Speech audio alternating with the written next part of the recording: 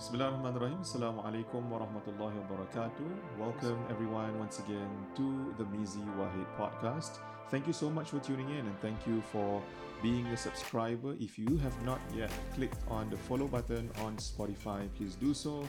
We also have an Instagram account called the Mizi Wahid podcast for you to see the latest updates and the latest episodes. Alhamdulillah, I'm back with new episodes this year. I took a break for a while, as you would know, and I'm happy to be back. And this time around, we're covering stories from real life individuals who have gone through all sorts of unique challenges and struggles. And I find that your stories are inspiring and that they deserve a platform to be shared for more people to listen to them and to be inspired as well. So today I have a very special guest. His name is Mr. Muhammad Shariff Abdullah. Assalamualaikum, Cik Sharif. Apa khabar? Waalaikumsalam. Alhamdulillah. Alhamdulillah. Thank you so much for being here. So just now, Cik Sharif, when he stepped into my office, he saw outside one of the names of my companies is called Sharif Holdings. It's like, Sharif name, my company. So Sharif, just to share with you the story, is that my late paternal grandfather, his name is Sharif, and my wife's late paternal grandfather is also Sharif. So I thought that that was going to be meaningful lah. And also because my journey in the religious studies was mainly inspired by my late grandfather. Dia dulu imam dekat kaki bukit. Okay. I don't know you dulu kampung sebelah mana, but the kawasan kaki bukit tu, Masjid Al-Kaf, Kampung Melayu, do you know? Yes. Yeah. So he was the imam there. And I think my parents were inspired by that and wanted to have their child go through that path. So that's the story. Alhamdulillah. Right. So Encik Sharif, now we really want to hear more about you and your amazing story. Let me just introduce you to everyone briefly, okay, Okay. before we get straight to it. You are a para athlete and you are a Singapore Blade Runner. You are now 53 years young, okay, and you've run, Masya Allah, 29 full marathons. Saya half marathon pun belum lagi. Conquered 5 ultra marathons. I need you to explain what that is. And you've been giving motivational talks for many, many years. So, but all of this actually has a very, I don't know, to a certain extent, bila I baca you punya sejarah, a bit heartbreaking juga bila I baca awal-awal when you were a child and all of that. So, first of all, I just want to say welcome. Thank you for being here with us on Thank the you for Mizrahi the podcast. invitation. Alhamdulillah. Maybe sebagai permulaan, could you just share a little bit about how your life began? From the moment you were born up until maybe your teens. Yeah. Okay, can Bismillahirrahmanirrahim. Alhamdulillah. Um, Life is like a marathon. Like 42.195. Well, I born 10 November 1968. When I'm born without a left foot, and my biological mother left me to hand it over me to another parents. Probably mungkin that period of time, 60s plus, there's situation where susah untuk parents menjaga anak dalam keadaan macam gini kan. So I understand, and I stay together dengan my biological father. Okay. My biological father is Eurasian. Okay. Okay, my mom actually is a born Muslim. Okay. Okay. Then we stay at 34 Jalan Hock Chai. But kampung days is quite a bit tough because those days there's no movement. I mean no prosthetic leg and so on. So what I have to do when I was 3-4 years old, I crawl around from one place to another, and also have to hoop around. Lompat satu tempat ke satu tempat. Kadang-kadang jatuh and so on. But that is one issue. Another issue that I face is very sad that sometimes the fear is in me, walaupun I dah umur 53 sekarang, tapi masih fikirkan orang pandangan orang terhadap orang yang berkurang upaya. One of the challenge that happened to me was orang ambil batu, they pick up stone, they threw at me, and they spit at me. This was when the kampung That days, was in or? kampung days. So that was, It's painful lah. yeah, it's very painful. I mean, I don't know why, but when I grown up, after I become a motivational speaker, then I noticed that probably it's because of the disability. When people look at someone with a different challenge, so they look different. Yeah. So life moved on until 1975. My father bought for me a prosthetic leg. The prosthetic leg looked like a cane design, Okay. and when I start to use that leg, that's the difference, mashallah. The difference is that people start to come, the children around the kampung start to play with me, because I wondering at first why, but the answers I got it is because I have a leg. It looks like a same yet but different. Yeah, unique. Yeah, it's unique. Alhamdulillah, I attended my first school. That was How old were you back then? oh, that was for about 5 or 6 years old. I can't remember around there lah. I attended St. John's Church Kindergarten. Then I attended primary school. Rosyth Primary School, and life is so on. But the unique thing about staying in the kampung is that always listening to this. My family, my foster parent actually is an Indian, Indian family, and they like to switch on this radio. That time they have the radio, television, Singapore, and always I hear this Allahu Akbar, Allahu Akbar. I was a bit curious because I'm Eurasian, and I asked my parents, my foster parent, what is Allah? What is the calling? Every time this calling, I can hear in the subuh, I can hear in Zohar, and so I'm a bit curious, but none of them cannot give me the answer. They only tell me it's a prayer or Muslim prayer. So I say, okay, well, let me find out more. But that period, there's nothing hard to find. So I just move on with my life. I mix around with a lot of Malay Muslim friends, kampung days, and Alhamdulillah lah. In 1977, my foster mom passed away. Then this was the Indian family. Yeah, Indian family. Then 1978, my biological father passed away. Then what happened to me? Life is like a ball being kicking around from one place to another. Why? Because none of the relative of my foster parent do not want to take care of me. Why? Because they said orang cacat bawa musibah. So I don't know why, but okay, I accepted their challenge. And back to 1980, while I was staying in one of the relative house, then suddenly someone come to my school and just look for me. Said, can I look for Peter's? My old name was Peter's Christopher. Can I look for Peter's Christopher? So I went to this principal office, and I saw a Malay lady standing there, and I know one of my relative. I know old relative, and he said, Peter, this is your mother. I was shocked, and I was couldn't believe that I'm a part of the family Islam. It's like it totally betul ke ni ibu saya ke, why suddenly like that, and so on. So after they dah ceritakan kisah-kisah, then I realised, why the reason I've been moved. And I immediately, was it really your mother? Or? Yeah, it's really my mother. And my mother asked me a question. You want to stay on with your foster relative, or you want to follow me? I said, I want to follow you. I don't know why. What made you so convinced, even though your mom abandoned you technically? Yeah. But what made you want to go back to her? Because of Islam. MashaAllah. Yes, because of Islam. You just felt a connection. Yes, connection. I want to connect together with my mother, and I want to connect more to know more about Islam, and I want to be exactly like my friend. My friends are Muslim, Malay Muslim friends, and yes, 1980 went back to kampung at Jalan at Yangkit village, and I got a stepfather. Okay, then I got 2 other step sibling, and of course sisters too. So we reunion, and the question I asked my mother when I so curious, because I see my 2 step sibling attended kelas agama. Dia orang belajar apa? Belajar alif beta, mengaji, yes, mengaji. And I didn't have the opportunity, and I said no, I want to do that, but they said no at the moment. So my name still nama orang putih. Then back to my life again.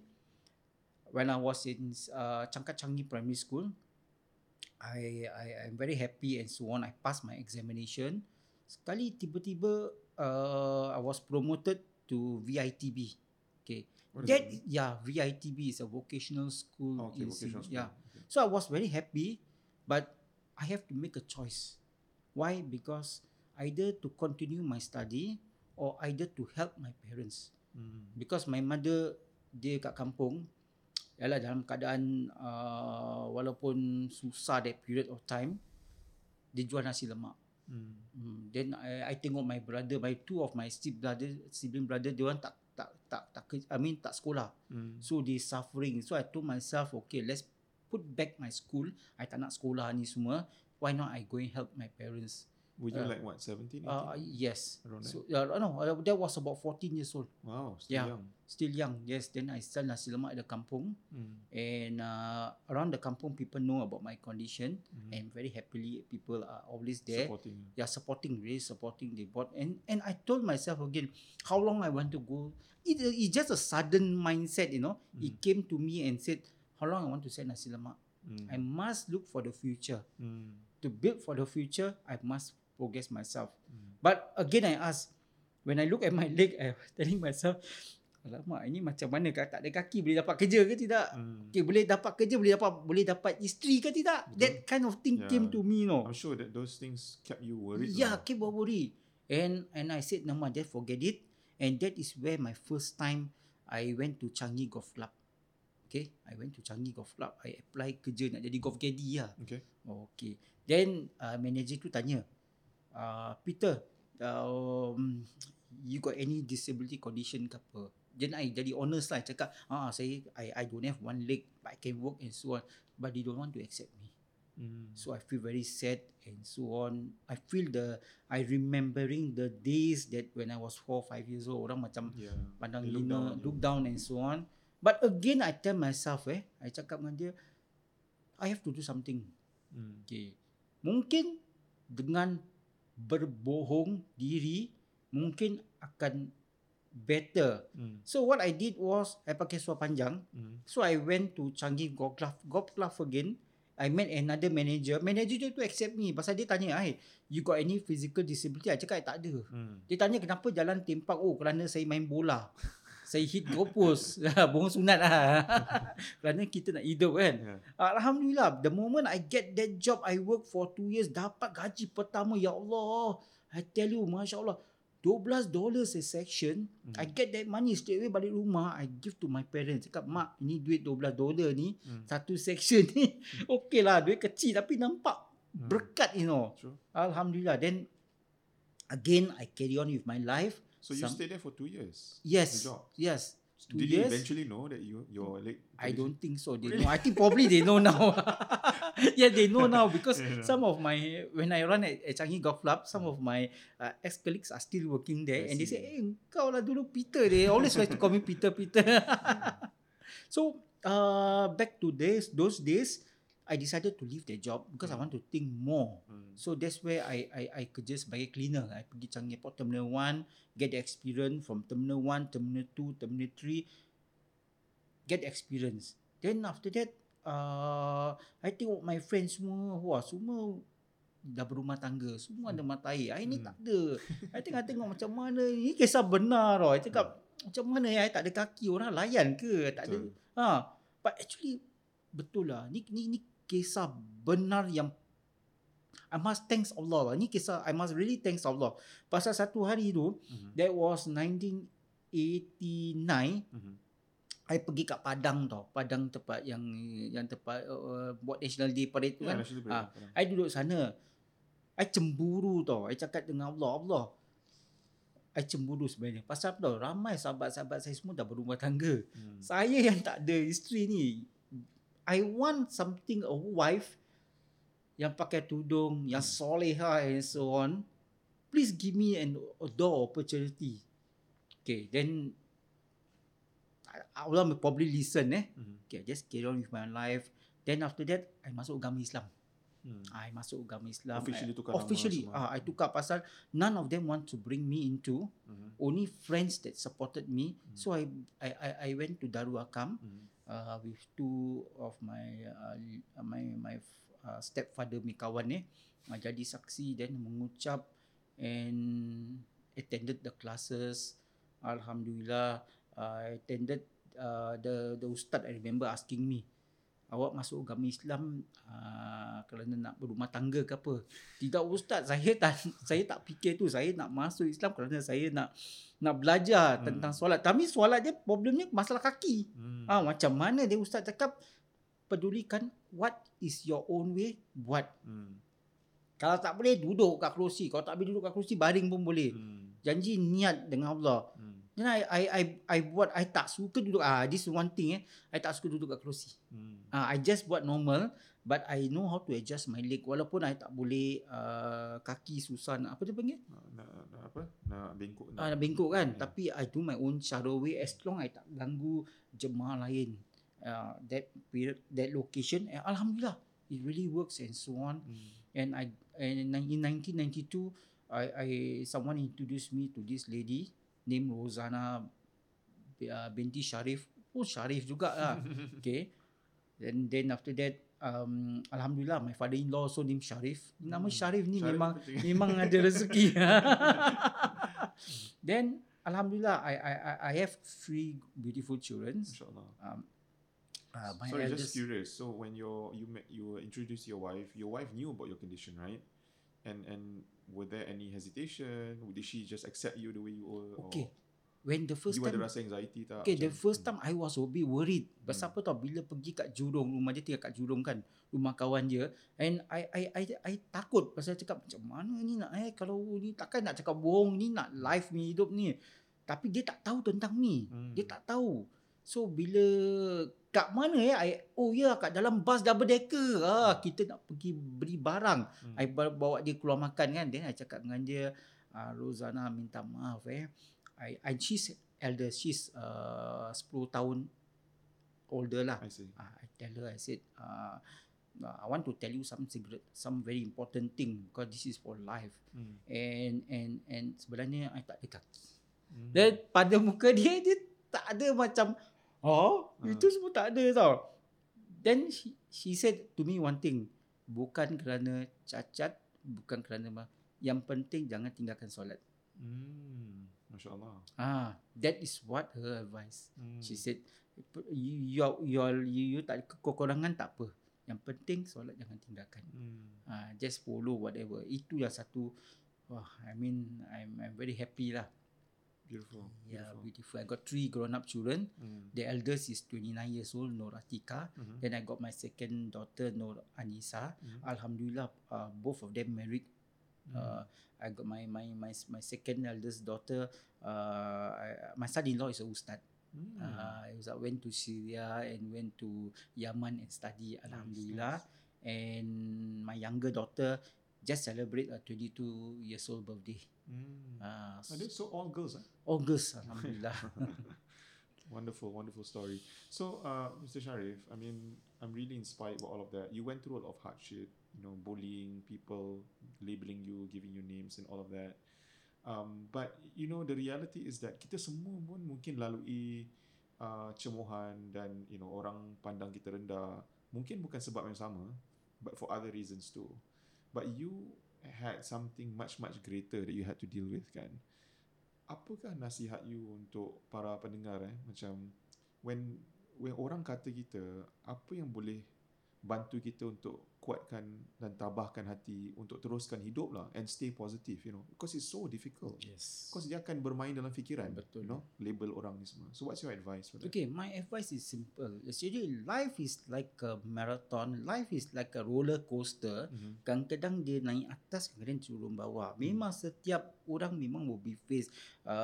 Walaupun disabled ke tidak pun akan face the same situation. But kita kena tanya pada diri kita, not outside people. Outside people will tell you, you have to change, Shariff. But it's us. It's our diri sendiri kata. Kalau kita cakap, kita selalu akan cakap macam ni. Apa nak buat, nasib tak macam gini. nasi dah bubur dah macam. You cannot put that. Kalau you put that, you will not change.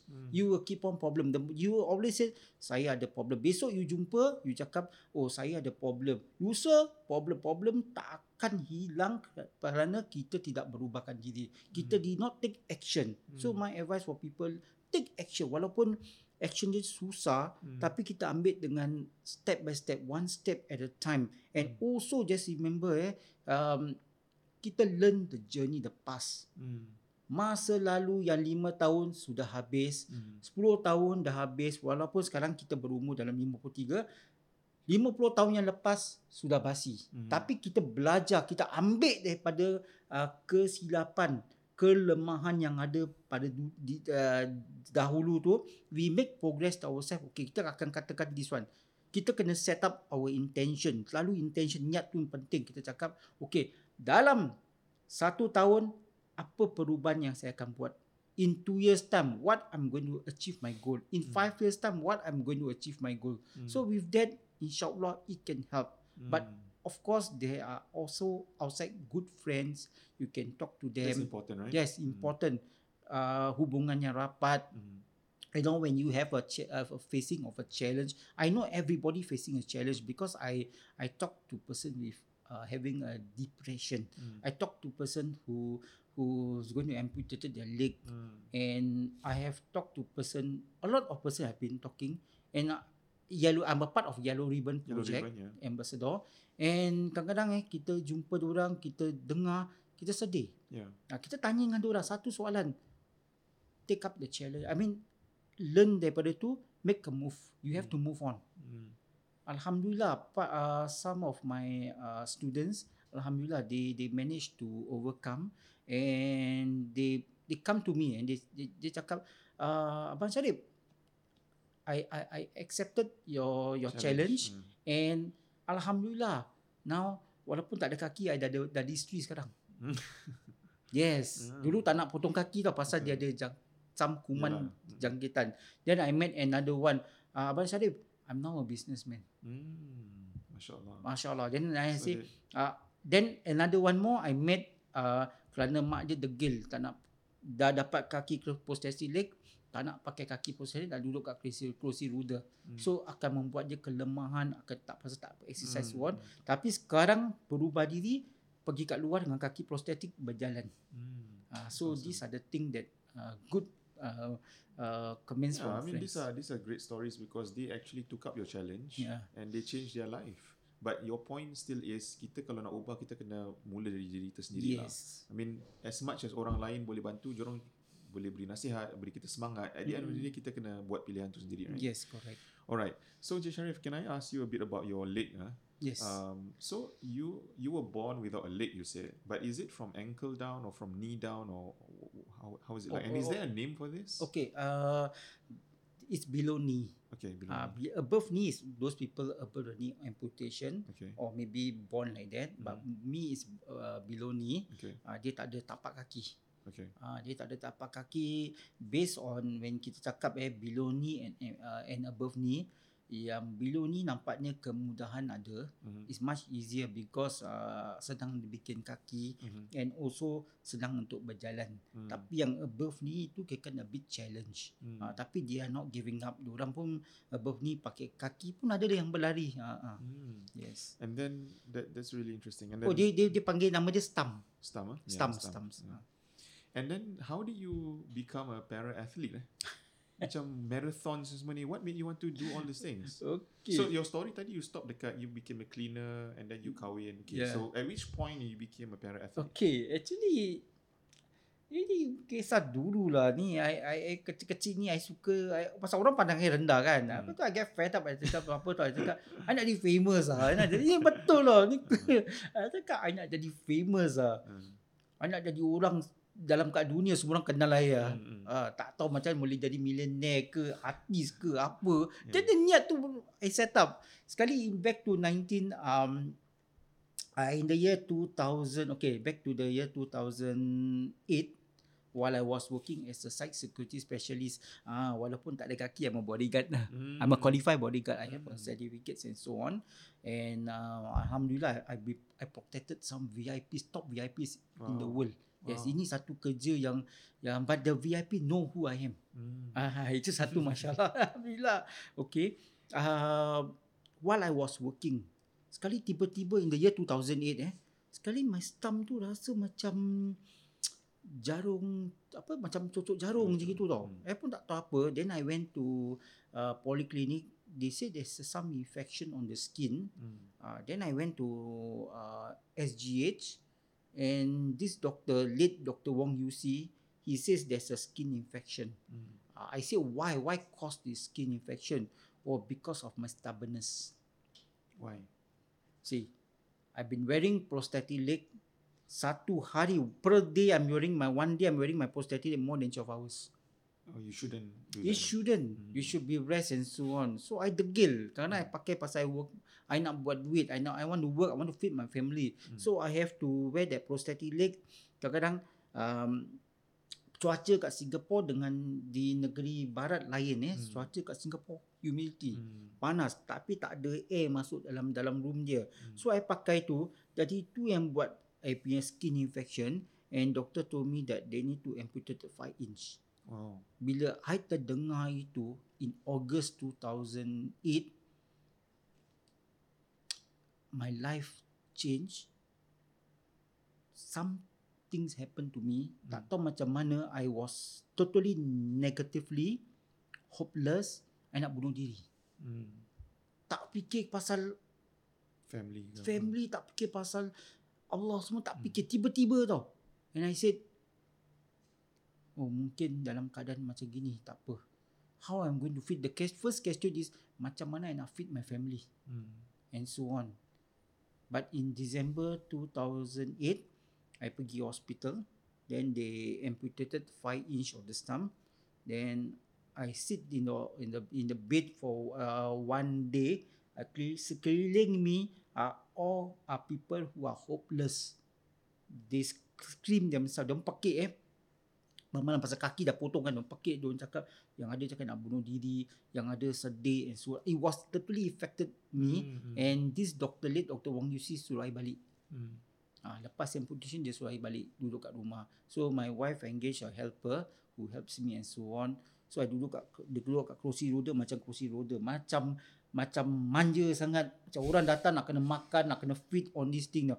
I macam tak pernah all this thing kan. Then suddenly I went to the YouTube. I nak cari YouTube sebenarnya to end my life. Tapi kuasa Allah ni, I terjumpa seorang South African. Okay, nama dia Oscar Pistorius. And I tengok dia tak ada 2 kaki. Dia berlari, dia sprint. So that immediately open up my mind. Cakap, kenapa I tak nak jadi macam dia? Kenapa I waste my life all the way until I found this? Pasal I dulu kerja, I tak suka pakai komputer. I tak tahu tentang anything about technologies and so on.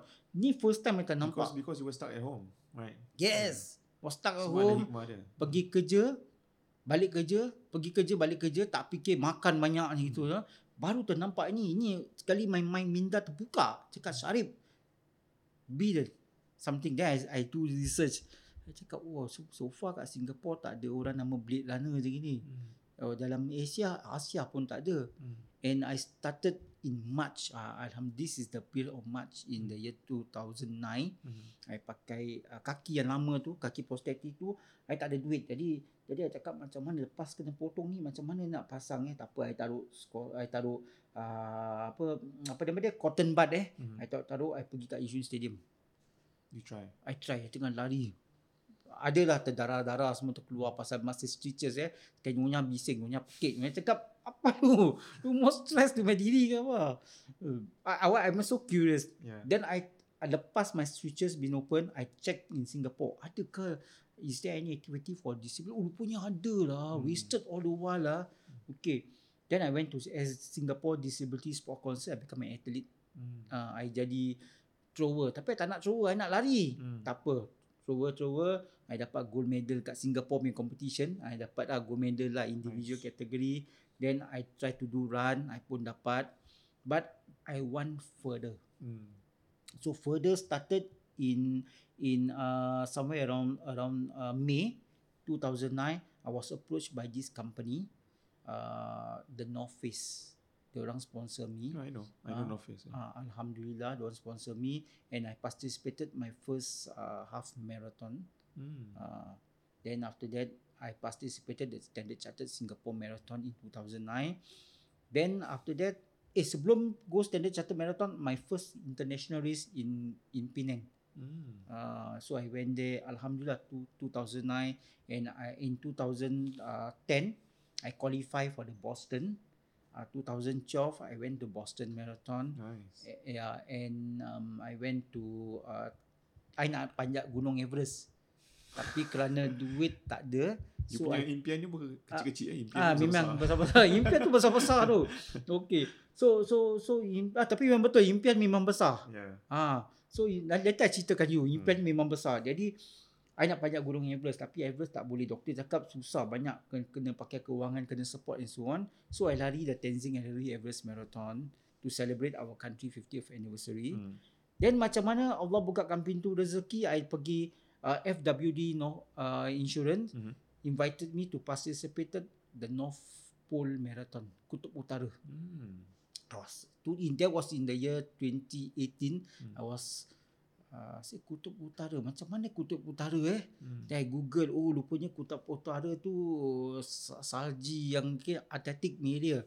It was minus 35 degree when I was there. And I completed my half marathon. Jadi orang Islam pertama. Then Boston orang OKU Islam pertama. And so far I've completed 29 marathons. Then 5 ultra marathon. What is ultra? What is ultra marathon? Ultra marathon is anything above 50 kilometer. Wow. So the longest I pernah lari is 101 kilometer. Masya Allah. Mengambil masa dalam 32 jam. Then I participate the 74 kilometer, 50 kilometer. Yeah. It's unbelievable, man. I mean, kita yang ada kaki pun we take it for granted. We don't push ourselves. I think you teach us a lot of things, You teach us not only about how to overcome setbacks, but you teach us that kita punya whatever that kita rasa diri kita ni limited, kita tak boleh buat lah, susah and difficult. Sebenarnya we can always challenge everything. Yes, we can always stretch ourselves. Correct.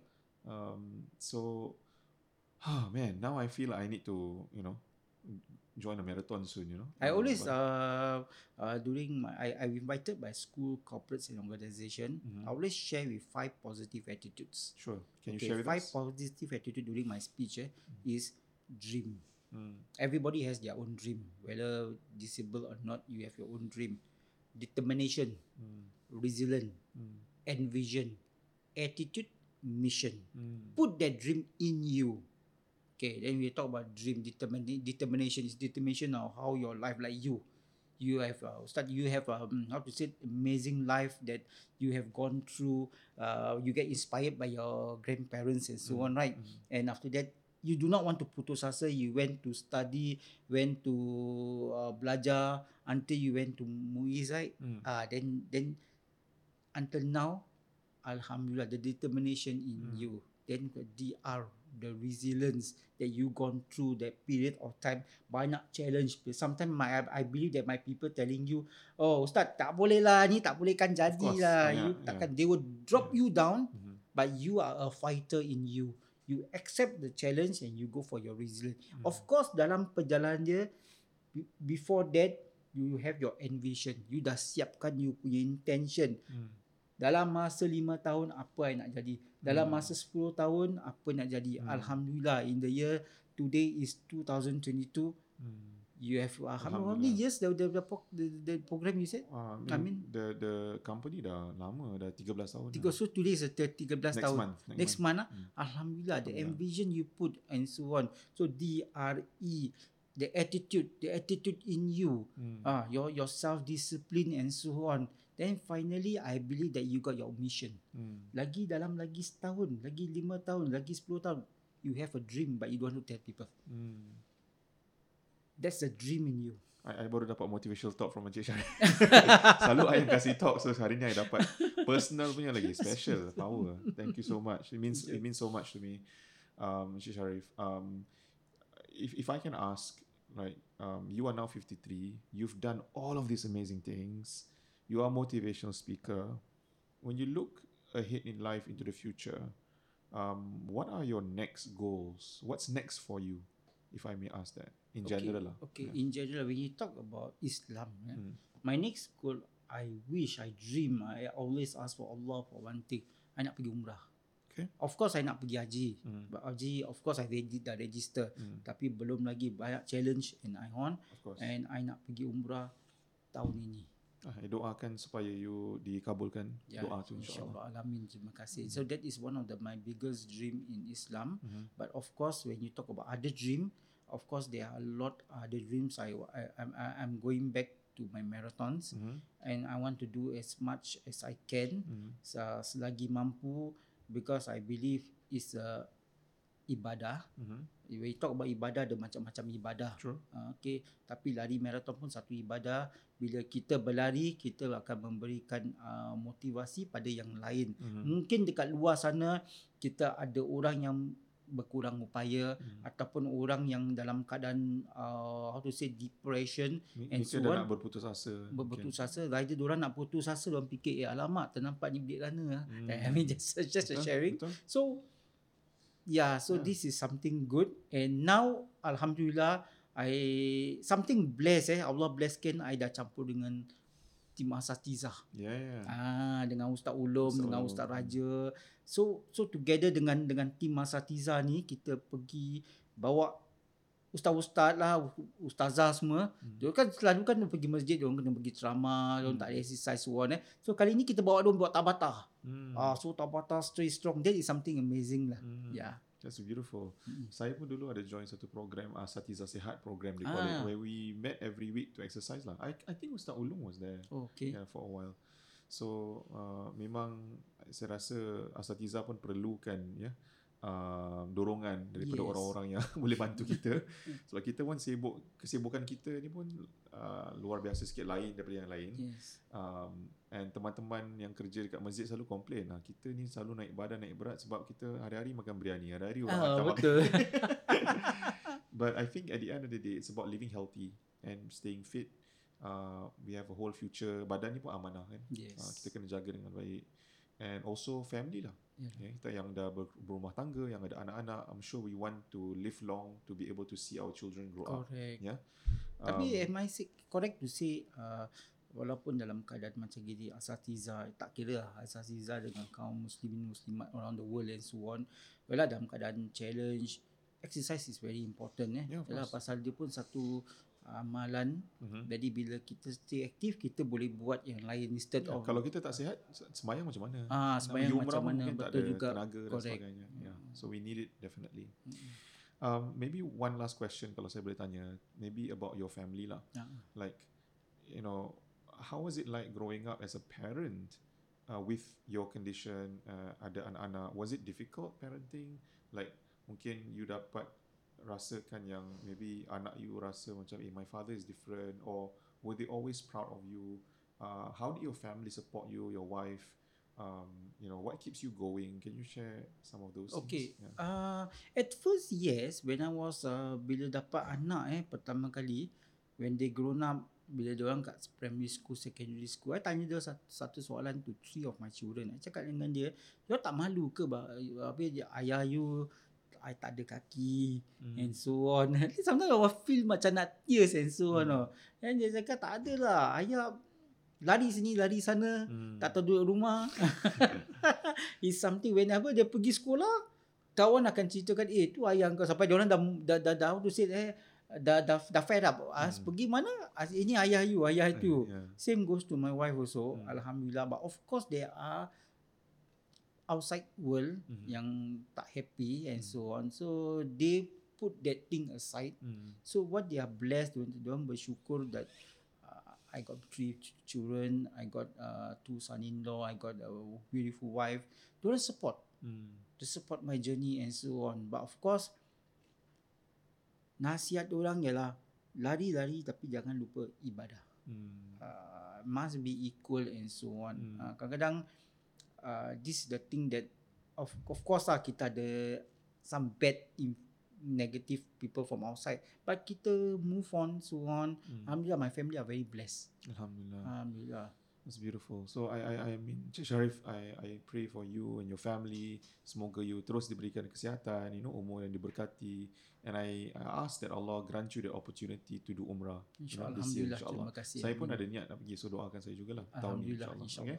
So thank you so much for being here, for spending time. I really believe that your story is very inspiring. And hopefully one day doakan saya boleh lari marathon jugalah. Saya pun nak lari marathon juga. InsyaAllah, you will do your own marathon. Yes, InsyaAllah. thank you so much. So thank you everybody for tuning in to today's episode. I hope you enjoyed that one as much as I did. There's so much for us to take away, many gems, many nuggets of advice, and hopefully we can all dream bigger dreams like what Mr. Sharif encouraged us to do, and make ourselves, our family proud, and continue to live our lives with full of amanah, as how Allah has given us this opportunity to live in this world with this body that He's given us, and to do what's right, inshallah. Alright, so thank you so much for tuning in. Till the next episode on the Mizi White Podcast, take care, stay awesome. Assalamualaikum warahmatullahi wabarakatuh.